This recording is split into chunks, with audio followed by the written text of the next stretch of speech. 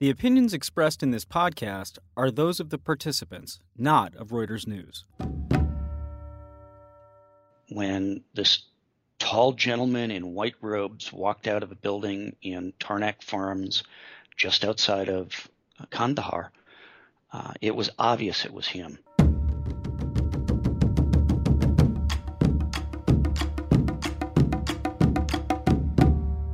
Just months before the September 11th attacks, Scott Swanson was piloting an early version of the Predator drone over Afghanistan. Swanson and his team were looking for Osama bin Laden, and that day, it looked like they'd found him.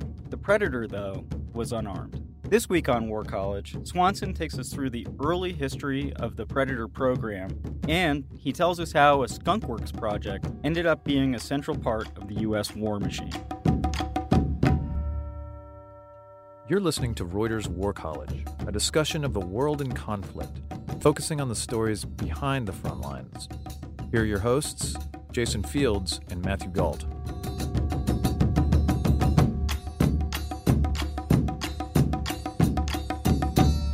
Hello and welcome to War College. I'm Reuters opinion editor Jason Fields. And I'm Matthew Galt, contributing editor at War's Boring. Today, we're talking with Scott Swanson.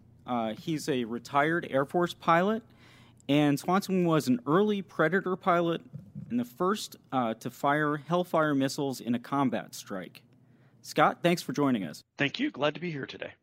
So that's actually kind of an odd distinction, and it really speaks to how long you were with the program. When did that first strike take place? That was the opening night of the air war in Afghanistan. So 2001, I guess, right? That is correct. That would have been October 2001. Let me ask you, how did you actually get into the drone program? I mean, you were actually an Air Force pilot, right? And you flew helicopters?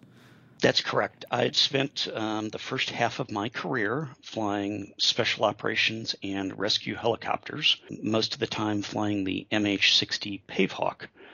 I had actually been on an assignment to a rescue unit in Iceland, and it was getting time for me to return to the States and end my assignment there. At that time, the Air Force actually was working with a assignment program for officers where they had essentially a bulletin board on a website. I guess the closest thing I can relate it to today would be almost like a Craigslist, where they would have all the assignments that were available.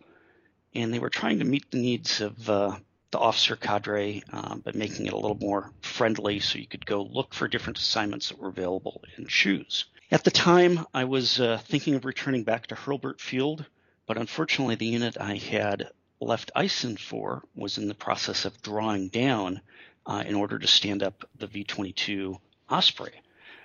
Needless to say, that didn't happen in a hurry. And as I was searching the board, I found a flying assignment in a non-traditional area for the Predator UAS. And this intrigued me because it was Vegas, a 2-year assignment. They were telling us we would get our follow-on assignment of choice. And at the time, they were also pushing a companion trainer as a possibility so that the crew dogs could get a chance to fly a small aircraft and maintain their traditional flying skills. And decided to volunteer for that. And shortly thereafter, I ended up at Indian Springs to begin my training. And that would have been the summer of 1998. And so did you have any idea what exactly it was that you'd signed up for at that point? I did. I was always a aviation nut growing up as a kid. I remember for my 13th birthday, I'd asked my parents for a subscription to Aviation Week and Space Technology. To this day, I still have a subscription. So I was an avid reader of the latest industry news and had read about and was familiar with the induction of the drone technology into the Air Force, in particular the Predator program. So were you excited to be doing this? It was interesting. It was different. It was going to be a break for me from the helicopter community, so I knew I would miss the traditional flying. But I also knew that it had potential for being new, interesting, and opportunities in another area within the Air Force. And what were the drones like back then? When I got there, they were still flying the original 12 or so, if I recall, ACTD. That's the Advanced Capability Technology Demonstrator aircraft. So those were the original Predators that were produced and fielded. They were an interesting technology, but they were certainly not mature, neither in the hardware nor the software that you would expect to see in a traditional aircraft system. Those particular aircraft were built and fielded in less than a year, which is unheard of in a modern aircraft program. And they weren't built by like Northrop Grumman, which at that point might have been Northrop and Grumman, and they weren't built by General Dynamics or another big company, right? That's correct. They were built by a small division of General Atomics called Aeronautical Systems Incorporated, and they were built in the general San Diego area. Again, small contractor. I think at that time they had a few hundred people designing and building the aircraft. So what could they do? I mean, what kind of capabilities did they have when you first encountered it, which was 97 or so? 98. Right? 98. Okay, thanks. When you first see these things, you look at it and go, wow, they're long wings, 50-some feet long, only about 25 feet long for the fuselage, very gangly. I'd grown up around the home-built or experimental aircraft community, had spent time out at the annual convention out at Oshkosh, and in many respects it reminded me of those aircraft. And it really was, because the technologies were very similar. It was using a Rotax engine, modified. What does that mean, a Rotax engine? Rotax is a brand name engine. It's a small reciprocating engine that is used in many home-built aircraft. And what's interesting is they're also known for making snowmobile engines. So it was a very small, very gangly, very lightweight aircraft. But what was unique is that at the time you could get 24 hours of endurance out of them, which was unprecedented. Yes, you can do that with a manned aircraft, but you're really stretching the cruise and it requires refueling. Here you're doing it with an aircraft that isn't being refueled, and you don't have the same crew fatigue issues because they're on the ground and you can swap them out if you need to. So if I remember just sort of reading background about this, they were also very slow, right? I mean, really slow. That's correct. When I flew Hueys, we used to talk about doing everything at 90 knots, and it was pretty much the same with the early Predators. It was a 90 knot or 90 mile an hour airplane. You don't get anywhere fast, but the advantage is you can stay there for a long time. And what was really breakthrough with this is that it was live motion video that could be broadcast via satellite over long distances. So instead of your traditional reconnaissance system of the day, whether it's a national system, a U-2, the RF-4s, which I think at that time were just going to the boneyards, most of those were wet film, and you needed to bring it back, run it through the processing, and then have image analysts figure out what was going on in those pictures. With Predator, the sensor ball that was underneath was really an outgrowth of the technology that you'd seen on the news helicopters. So now we could stand off and film in live video what was going on the ground at the time, which provided a different level of insight than those still pictures had to that point. So what missions were the Predators first being sent out on? They had initially been fielded in the Balkans. So it was at that time in the field. The very first uses were out of Albania, monitoring the Serbs in that conflict. I actually was deployed right after my initial qualification training, and the unit had moved to Tazar in Hungary, and we began flying missions in and around Bosnia. And the real change, I think, in the way Predator was used that fall in '98 when the Serbs moved into Kosovo, and the Operation Eagle Eye, which was the U.S. Monitoring of the Serbs, happened. So we actually flew missions from Hungary down through Bosnia, out across over the Adriatic, across Albania, and then into Kosovo to monitor the Serbs and the Serb withdrawal from Kosovo at that time. So you were based in Hungary, and which is not tens of thousands of miles away from the targets you were monitoring, right? Does that speak to the range that was available at the time? Well, at that time we were limited of using a single satellite link. Now, those missions just to get where we're going was about 8 hours of flying time. So it wasn't a short distance to get there, but it was within the theater and within that satellite footprint. And at that time, the Predator, you had to take off and land where your ground control station was located. So all of the crews and the launch and recovery was located at your home base. But the real change at that time was the move from those pre-planned target decks or pre-planned targets, much like the U-2 or the RF-4, when reconnaissance was requested for the Predator, there would be a laundry list of places we would go. So it'd be, check out this particular encampment, check out this vehicle staging area, check out this particular crossroads.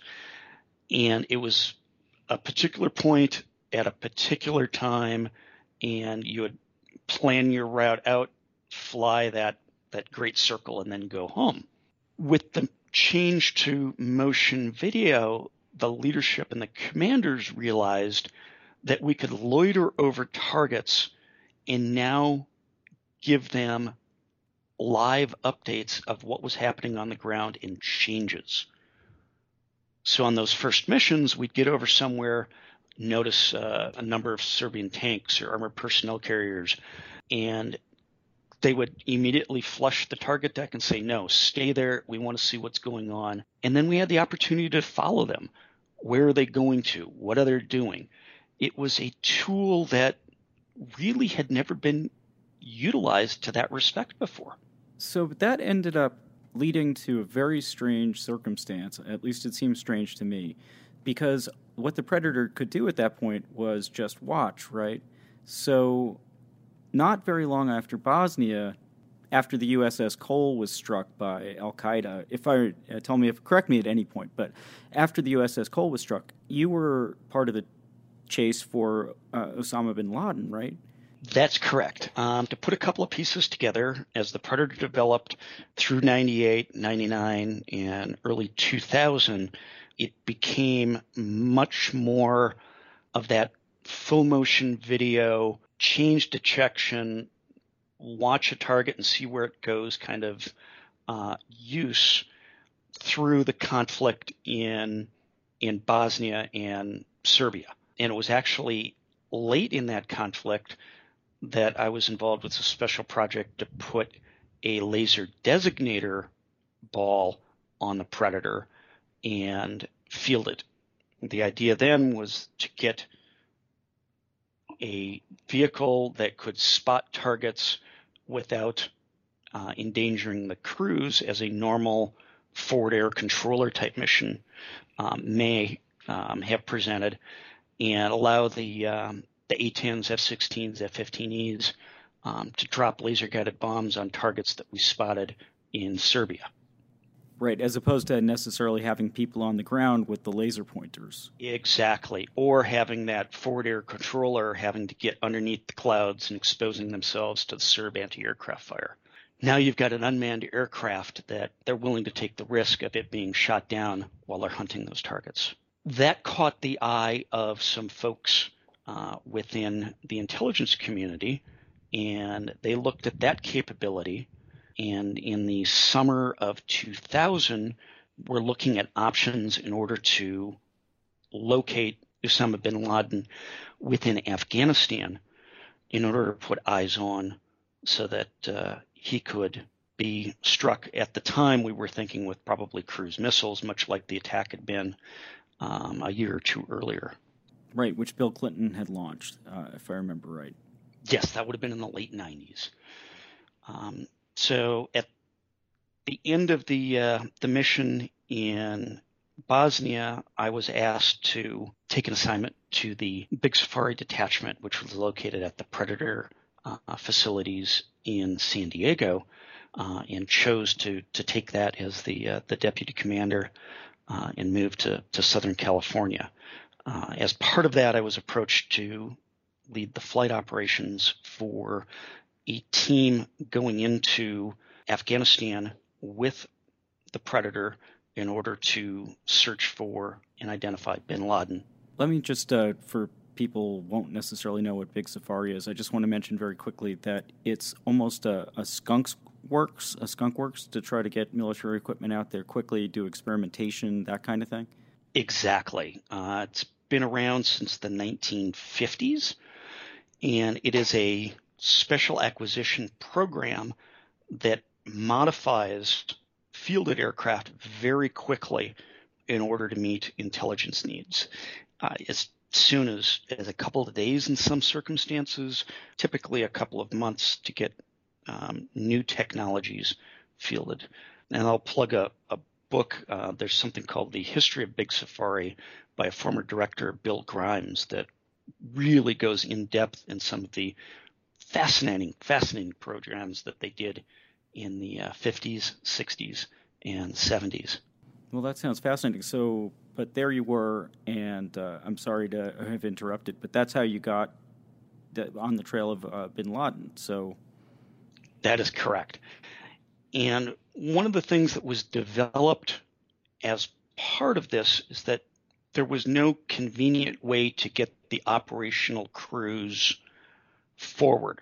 So it was developed what's called remote split operations. So they had a very, very small footprint forward with the maintenance people and a pilot to launch the aircraft.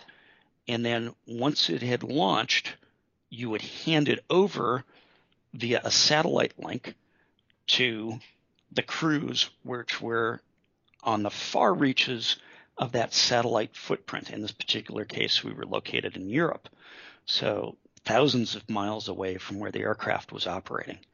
And that's where we had our operations cell set up with all these support and intelligence folks. And we were flying missions through the fall of 2000 in order to locate bin Laden in Afghanistan, and did spot him on at least 2 occasions. I know this is more of an emotional question, and this is, sort of a high-level conversation looking at the program, but did you have any strong feeling when you actually saw him? I was in the seat. My sensor operator, Jeff Guay, was next to me, and we looked at each other, and it's like, that's him. We had known the history of Al-Qaeda. We'd had numerous briefings.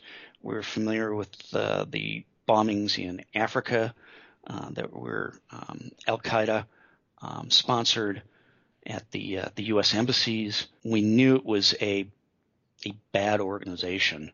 And when this tall gentleman in white robes walked out of a building in Tarnak Farms just outside of Kandahar, it was obvious it was him. We watched for quite some time as they walked through the compound, down the street, and into another building for a series of meetings.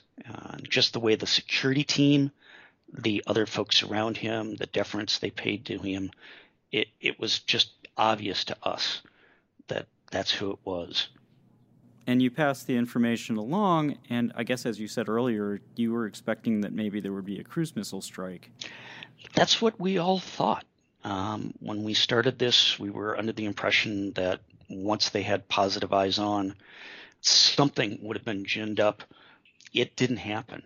At that point, as the crew, we were spinning the numbers to figure out how long we could stay over target before we ran out of gas. We were assuming we weren't even going to bring the bird home so that we could provide overhead coverage. Do you have any insight into what was actually going on? Or, was that just a totally separate division? That was way above our pay grade up at the National Security Council level. At that point, we were just the stick operators. And I want to emphasize here that I was just one part of the team that was doing that operation. Sure. It's you're the one that we get a chance to talk to today, so that's why you get stuck with all of the questions. So that changed the program a little bit. So how did Big Safari react to that? Were there changes to the Predator? It was interesting. After we came back that winter, it would have been close to Christmas time, we closed our flight operations. And that was just due to the severe winter weather over the Hindu Kush. We were working to make improvements to the aircraft and bring it back the following year. What had been going on in parallel was that Big Blue Air Force, mostly at the emphasis of General Jumper, who was Commander of Air Combat Command and then on to Chief of Staff of the Air Force, to bring back a capability beyond what we had with the Wild Predator. That was the version with the laser designator. Idea being that if we spot a target and there are not traditional assets available, we should be able to do something against it. And there was a top-level look at integrating some type of weapon system, whether it was the small diameter bomb, Hellfire, something that would fit on the Predator at the time. But those had been put on hold for the most part through that fall because of limitations with one of the arms control treaties, and the lawyers looking at it and saying, well, Predator being armed would actually be considered a cruise missile. Those got lifted late that fall, and the Big Safari team, along with General Atomics, was in the process of integrating Hellfire, and that was tested in the spring, January, February timeframe for the first time. And those very first launches were very low level using in the old analog model of the Hellfire, so they did not occur more than about 2,000 feet above the ground. Once that was successful, there was an emphasis from the National Security Council to go ahead and very quickly develop the Predator in an armed configuration to go back and hunt for bin Laden that following summer. So I spent the next 6-8 months, along with the rest of the team, running at a dramatic pace. We were integrating the prototype MTS ball, which was an improvement over the original ball that was on the Predator, with increased IR and camera capabilities. It had a built-in laser designator. We were working on integrating the Hellfire itself. At that point, we were flying about 250 pounds over the original gross weight of the aircraft. So we were learning how the aircraft flew, operated, the kind of range and mission profiles, developing the tactics, the techniques, the procedures. All of this while doing essentially prototype development to get this ready to go, take it late that summer or early that fall back to Afghanistan. you weren't the first pilot to fire a Hellfire missile from an unmanned aircraft, but you were the first to do it in a combat situation. That's correct. Our team was actually packing up and getting ready to deploy to Afghanistan for missions when 9/11 happened. As such, the Air Force ordered a C-17 for the crews and the equipment, and we were picked up on the evening of the 12th in order to begin moving those assets forward. And just a comment here, I was in the jump seat of that aircraft when we took off out of Palmdale and headed east, and I remember the air traffic controller gave us direct to where we were going, which anybody that's flown in the National Airspace System for those kind of flights, it's unheard of. It was eerie to be up in the airspace when there was nobody up but AWACS fighters and us. We proceeded east. I was dropped to the East Coast where we were operating from. What was different this time was that we added a fiber optic link. So to operate the Predator, we were working at a ground control station and ops center on the East Coast. It was controlled via a fiber optic link to a satellite terminal in Europe. It then went 23,000 miles to geosynchronous orbit and then bounced back down to the aircraft over Afghanistan. So now you're talking 2 continents away, which was unheard of at the time, but has now become routine for flight operations. We began flying missions into Afghanistan, providing reconnaissance as early as September. I think the 18th was our first mission, and we're overhead on the first night of the war, providing reconnaissance for the other aircraft coming inbound. It was that night that we were alerted of a high-value target. In this particular case, we found out it was Mullah Omar, who was the leader of the Taliban in and around the Kandahar area.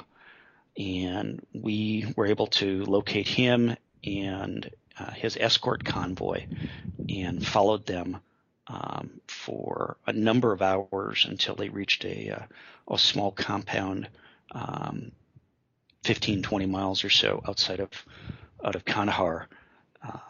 And that is the location where the first Hellfire strike took place during the opening night of the war.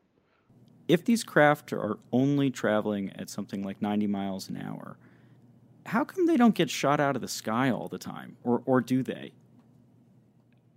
We have had quite a number of losses with the Predator. I had one shot out from underneath in the Balkans from anti-aircraft fire.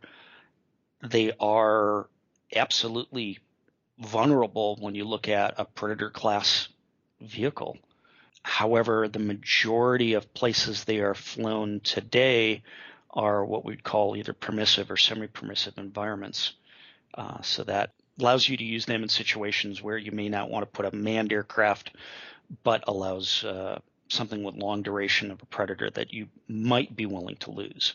So when you're sitting in a pilot seat, and that's essentially what it is, even if it's located thousands of miles away from the actual aircraft, right? I mean, it's got a similar layout. Or does it have a similar layout? I should just ask. It does. Predator and its big brother Reaper are actually hand-flown aircraft. You have a throttle, a control stick, rudder pedals, but instead of a windscreen, you've got TV screens in front of you. So it is a very traditional cockpit. Even the more, I don't want to say advanced, but more recent aircraft drones, they're all manned and operated by crews. What is slightly different with those is you're going to be drawing lines on the map and telling the aircraft where to go, and you may not have hands on the stick and throttle like you do with Predator. This is actually a really geeky question, but Is there force feedback? I mean, was there any way to get a feel for the aircraft, or was it you were really relying on visuals? It's just visual, whether it's your instruments or through the camera. That's all you've got. You had actually flown previously in combat, and I mean, is there a different feeling to squeezing the trigger on a Predator than other circumstances you'd been in? You don't have the same seat of the pants feeling. You don't get the feel of the engine, the smells, the hot and the cold, the G's. But I will say that you are as much mentally in the seat, in the cockpit, as any other manned system that I've flown. Do you think that the lack of these things that Jason's talking about, the G's, the resistance, does this feed into these stories that we read about the military not being able to keep pilots or get good unmanned aircraft pilots? Is that difference part of why we have trouble keeping them? Perhaps. I think when you grow up as a kid and you say, I want to be a pilot, it's in a very traditional role where you're in the seat and you're flying and you're experiencing all of that.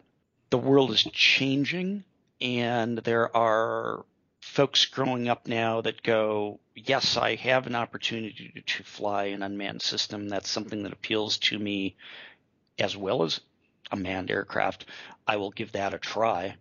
It affords opportunities for people that may have physical restrictions from flying a manned aircraft.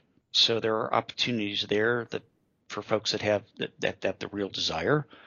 Whether or not or how the Air Force comes about that, or the other services to meet those crew needs. There's other pieces to that picture that they've got to figure out. When's the last time that you flew a drone yourself?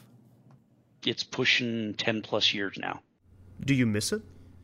There's days that I miss the mission and the camaraderie and the sense of teamwork that you had in those types of missions.